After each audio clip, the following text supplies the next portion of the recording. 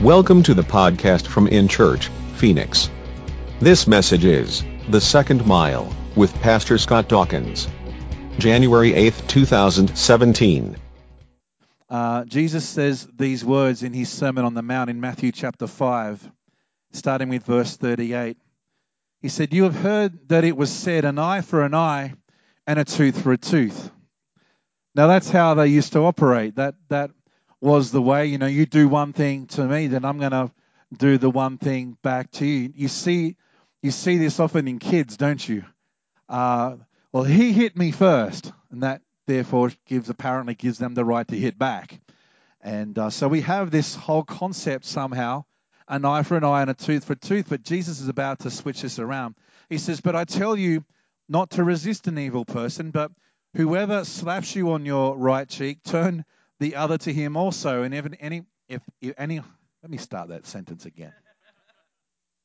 If anyone wants to sue you and take away your tunic, let him have your cloak also. And whoever compels you to go 1 mile, go with him 2. And give to him who asks you, and from him who wants to borrow from you, do not turn away." Now, Jesus is addressing an issue here, the issue of retaliation. And someone does something to you, so you do the same back. And someone hurts you, you want to hurt someone back. Someone wrongs you, you want to get even with that person. Someone cuts you off on the road, and you want to cut them off on the road. And that's just my own little issue when it comes to, this is where I get tested. But Jesus is saying here, don't retaliate. Don't try to get even. Don't hurt others because they hurt you. But I think we can go a little bit further in this as well, because I'm not sure what your Bible says, but many Bibles have like a subheading above this passage that Jesus is speaking. It says the second mile. And we'll go the second mile.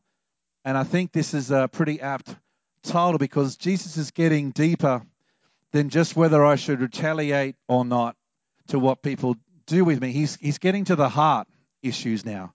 He's starting to talk about what's going on in our heart. And that actual passage, that part that says, "And whoever compels you to go 1 mile, go with him 2, that was something that would happen in the day. In fact, many Jewish boys, 12, 13, 14 years old, somewhere around there, they could just be walking down the street. And if a Roman guard sees them and wants to, take the pack off that he's been carrying, then he can, by law in that day, make one of the boys take his pack and go 1 mile. And at the end of the mile, that was it. That was the agreement. That was done. The Roman guard couldn't just assume anything more than that. He could command someone to do that. If the child wouldn't do it or the person wouldn't do it, then they would be in trouble. As long as they carried 1 mile, they were okay. So Jesus is saying here, whoever compels you to go 1 mile, talking about you having to take someone's pack and walk 1 mile, Jesus is saying, go with him 2. Take a second mile. And as I read through this, Jesus is saying, go beyond the expected. Go beyond the expectation. Do more than what's expected or what is required. Because the second mile, that second part, is where the adventure of Christianity begins. And that's one of the reasons why I love this church. It's because it really is a second mile church. And can you just imagine, if you were just to kind of role play in your mind what that looked like, if a guard came up to you and you're just sitting around enjoying your lunch or whatever you're doing, and the Roman guard comes up to you and says, "Hey, come and carry my pack for 1 mile." You have to do it. So you pick it up, and it's not light, and you start walking, and he's walking and you're walking, and there's probably not a whole lot of conversation going on. You're just doing what you have to do, and you're probably regretting it or begrudging you having to do it, and you're walking 1 mile, and you're walking it out, and you're carrying this pack, and you get to the end of the mile, and the soldier says, "Okay, you're done." And then you say, "That's all right. I'll go another mile for you." That's unheard of. That's not normal. That's not common. And I think in that moment, the guard's going to start asking himself questions. The soldier's going to think, why would you do that? Why would you carry this a second mile? He may, and then maybe the conversation in the second mile is very different. Maybe the conversation in the second mile is, hey, why are you carrying this another mile? You don't have to. Well, you know what? Because Jesus said that we should go the extra mile. Jesus said that we should love beyond our comfort zone. Jesus said that we should show grace when it's not deserved. Jesus says that we should offer forgiveness even if the person keeps hurting us. Jesus teaches about the second mile, and the second mile is a different way of living. Anyone expects the first mile. Anyone expects what goes on in that first mile, but where the expectation changes is in the second mile. Where everything changes in many respects is the second mile. First mile Christianity looks a lot like this. Jesus gets me through my adversity. Jesus looks after my needs. Jesus protects my rights. Jesus gets me the encouragement I need to get through the day. Jesus builds me up for faith in my circumstances. Jesus motivates me during my times of trouble.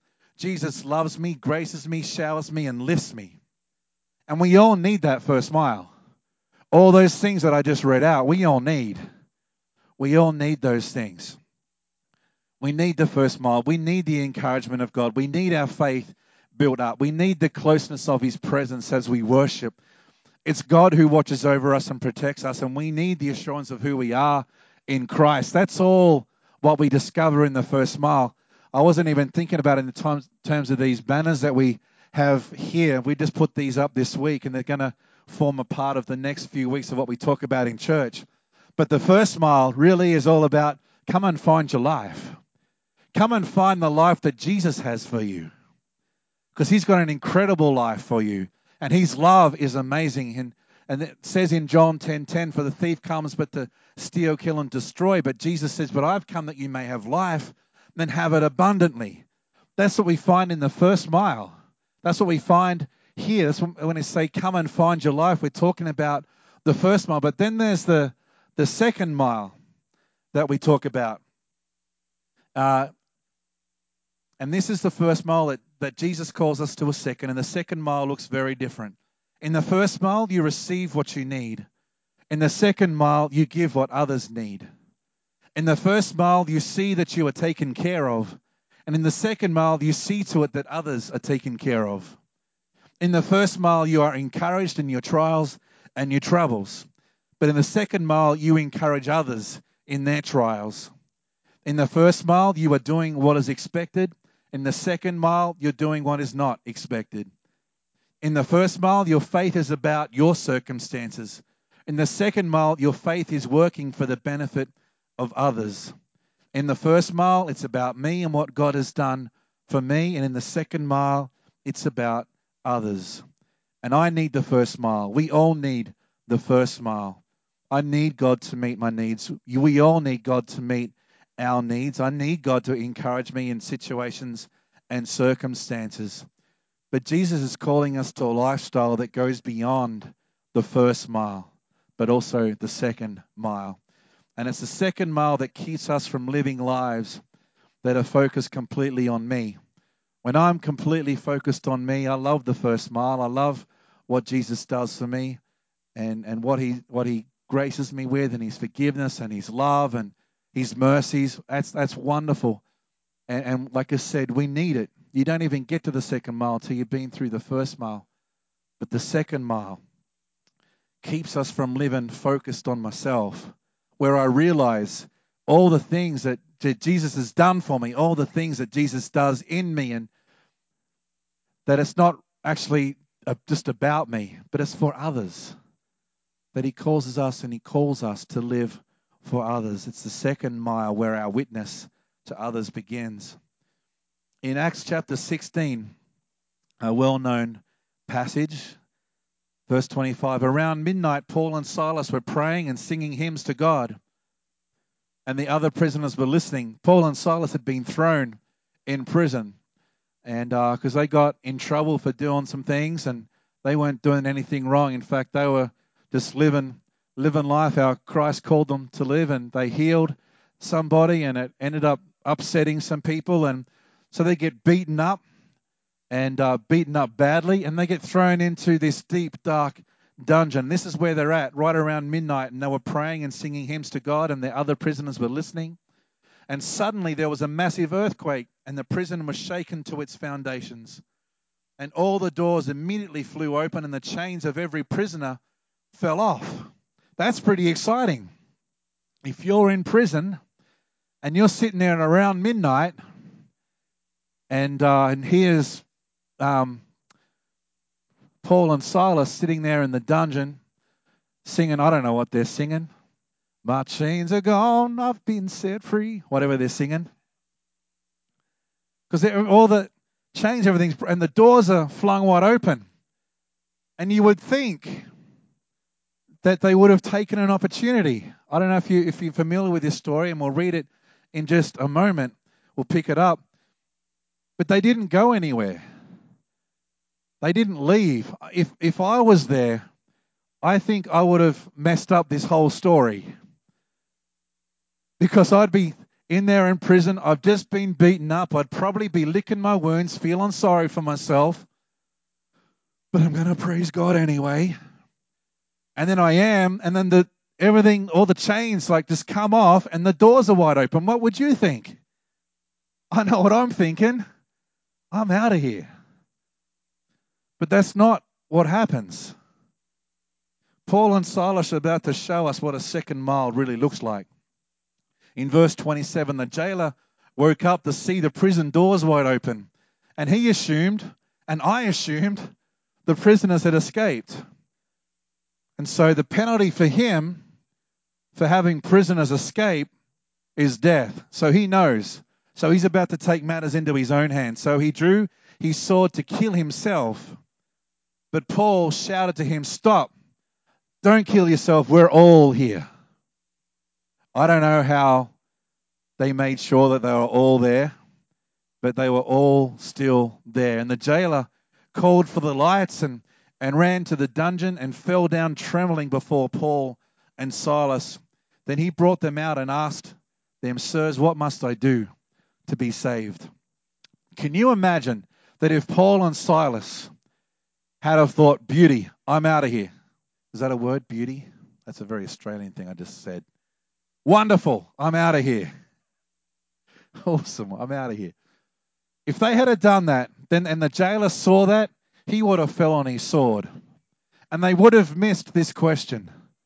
Paul and Silas thinking that their freedom now was just all about them, but they didn't. They stayed there, and the question that they get asked by the jailer is, "What must I do to be saved?" This is what second mile looks like. First mile is, man, Jesus set me free, I'm gone. Second mile is, no, I'm not going. We're going to witness to this jailer. We're going to tell him about the love of Christ. Verse 31, they replied to him, "Believe in the Lord Jesus and you will be saved, along with everyone in your household." And they shared the word of the Lord with him and with all who lived in his household. And even at that hour of the night, the jailer cared for them and washed their wounds. And then he and everyone in his household were immediately baptized. And he brought them into his house and set a meal before them. And he and his entire household rejoiced because they all believed in God. The first mile considers my temporary circumstances, but the second mile considers the eternal destiny of others. That's what the second mile looks like. Another example of where a man went the second mile in Matthew chapter 27. Then the soldiers of the governor took Jesus into Praetorium and gathered the whole garrison around him, and they stripped him and put a scarlet robe on him. And when they had twisted a crown of thorns, they put it on his head and a reed in his right hand, and they bowed the knee before him and mocked him, saying, "Hail, King of the Jews." Then they spat on him and took the reed and struck him on the head. And when they had mocked him, they took the robe off him and put his own clothes on him and led him away to be crucified. Now, as they came out, they found a man of Cyrene Simon by name. Him they compelled to bear his cross. If I could be anyone in the Bible, I'm not sure if you've ever had this thought, but if I could choose to be anyone in the Bible, I think it would be this man right here, to be Simon of Cyrene. And see, Simon had traveled a long way because it was the Passover time. And where he was from, Cyrene, to get to the feast, the Passover feast in Jerusalem, he would have traveled 900 miles. Not by car, not by plane, but he would have walked it 900 miles. You read about it, and the commentary says that it probably took about a month to make that journey, just for the specific purpose of getting there for the Passover feast. And to be there and to be able to participate in the Passover feast as a Jewish person, you had to be clean. You had to have all the, the duties and everything that you read in those boring books like Leviticus, all that stuff that had to be ceremonially clean and to be able to participate in the Passover. And now here's Jesus coming out, and there's blood everywhere, and we know that. And there's blood on the cross that he's carrying. And Simon looks and knows that he's been told, you got to pick up this cross. You have to carry it with Jesus. And I'm not sure what he was thinking, but again, if I can put myself in his situation, thinking I've just traveled a month just to be here for the Passover feast. And now I'm going to be made, because of the blood, because of someone else's blood, I'm going to be made unclean. I'm not going to be able to participate in the Passover anymore. This is the situation that Simon of Cyrene is in. And so Simon knew that coming alongside Jesus and carrying the blood-stained cross would mean that he would be unclean and not be able to participate. And I don't know how he felt about that, whether he was angry or frustrated, or I'm sure there must have been some disappointment there, considering how much time and how far he had traveled. But very soon, he was going to discover just how powerful and just maybe a little bit of insight into who Jesus really was. He was carrying the cross of the Messiah. He was carrying the cross of the man who he would learn that one day would be his Savior. The blood of Jesus was getting on him, on his clothes, on his skin. The blood-stained cross was staining him. And Simon may not have been allowed to participate in the Passover feast, but he had an encounter with the Passover lamb that would forever change his life.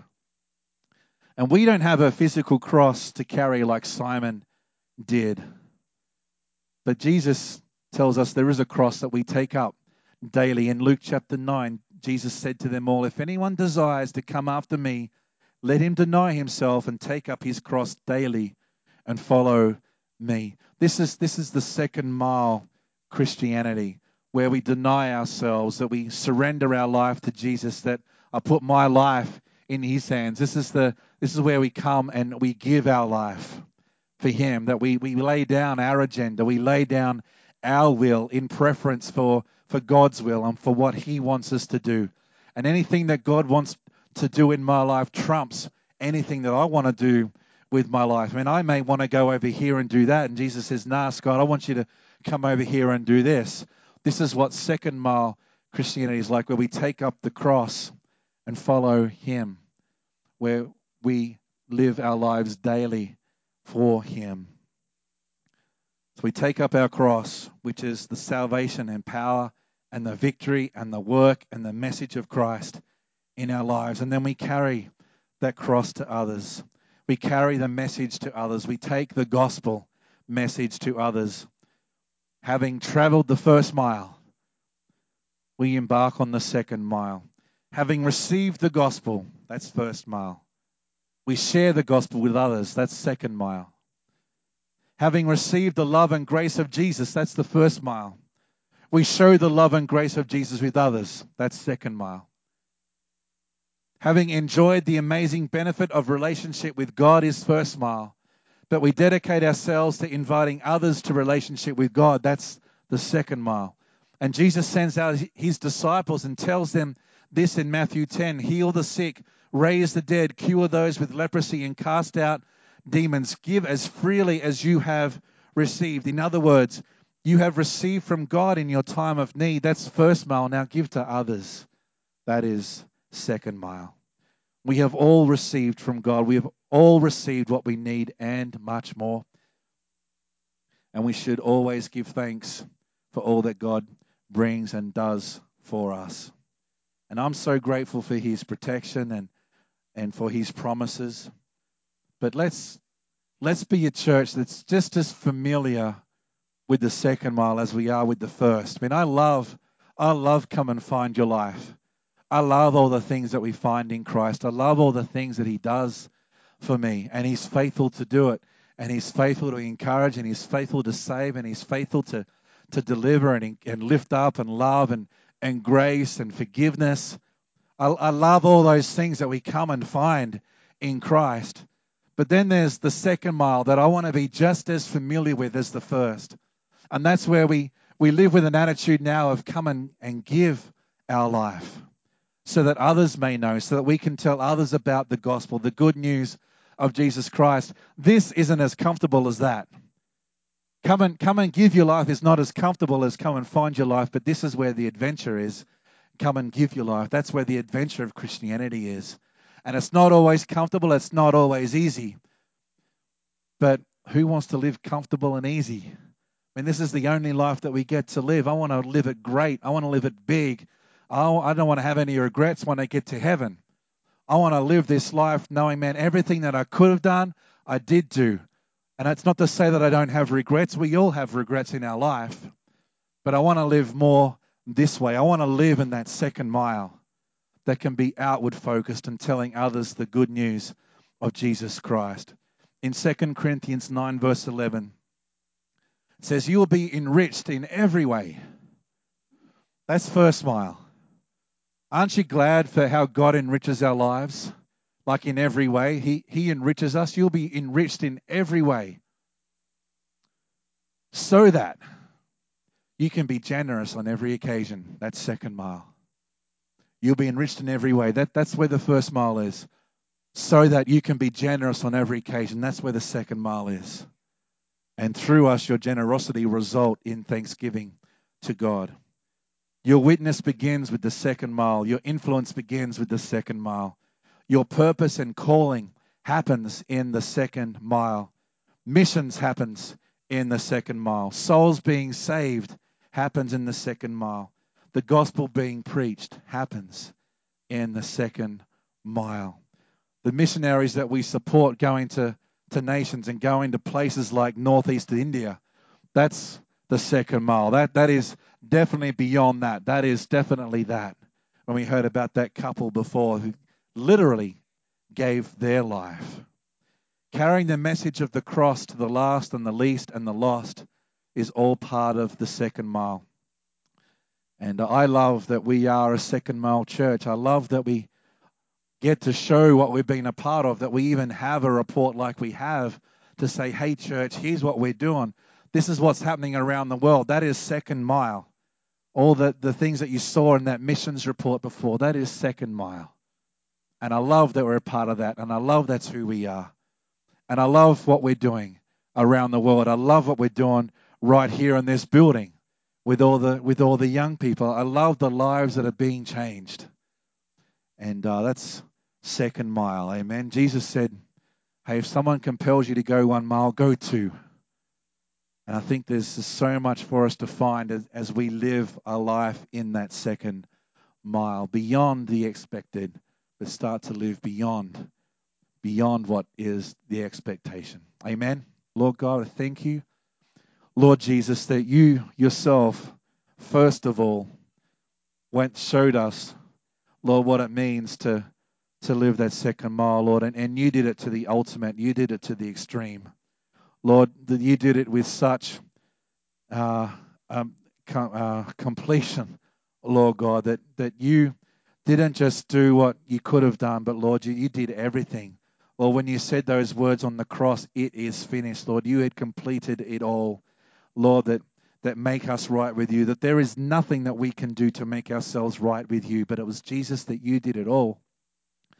It was through your grace. It was through you coming and dying for our sin. Everything that we had done, Lord, that separated us from you, that was against your will and your desire, all those things, whether it be things like lying and cheating or whatever it is, Lord, we have all fallen short of the glory of God. But Lord Jesus, you came because you knew that we could not make our way back to you. And Lord, you came and you died on that cross for us. And we give you thanksgiving for that, Lord. We worship you for that, Lord, and we will worship you forever, Lord, because of that. And Lord Jesus, we thank you, Lord, that you, Lord, went before us, and Lord, that you've shown us the way, and that you call us to live a life that is not just focused on ourselves, but is focused on others. In Jesus' name.